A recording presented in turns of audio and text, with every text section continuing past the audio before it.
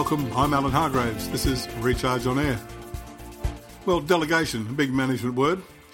But how do we actually help people just get on with it? It's not always easy. Here's a quote from management professor Henry Mintzberg. The manager, he says, does not leave the telephone, the meeting or the email to get back to work. These contacts are the work. Most managers will relate to that.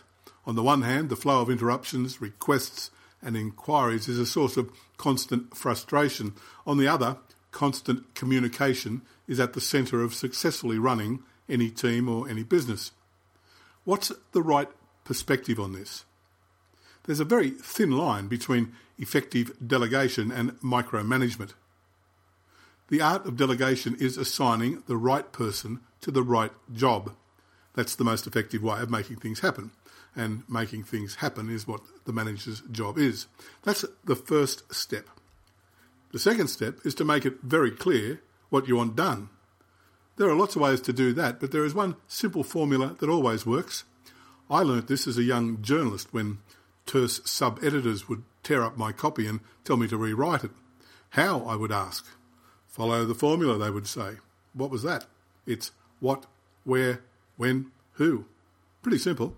The idea was to produce a news article with a minimum of fuss that left the reader fully informed. If you want a fully informed colleague, one who gets on with the job with a minimum of fuss, a similar formula will work. Who? When the idea comes up, ask who is the right person to do this. Why? Explain why this is needed. Tell them how its execution will contribute to the team goal. Tell them why they are the best person to do it and why you trust them to deliver.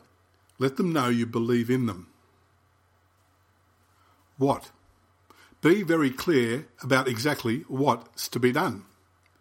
The end product will always be slightly different to what you wanted, but often it's better than you expected. Just be as precise as you can about what you expect. That means fewer interruptions to clarify what you meant. They will be able to make their own decisions. And lastly, when? Give them a doable time frame. Make it clear when it's due and why. And the last thing about this that's also just as important, let them get on with it. If you are wondering where the line is between effective delegation and micromanagement, it's here. If you've got the first few steps right, give them the chance to do a great job. They may come back and ask for direction, but that's just asking you to do your job.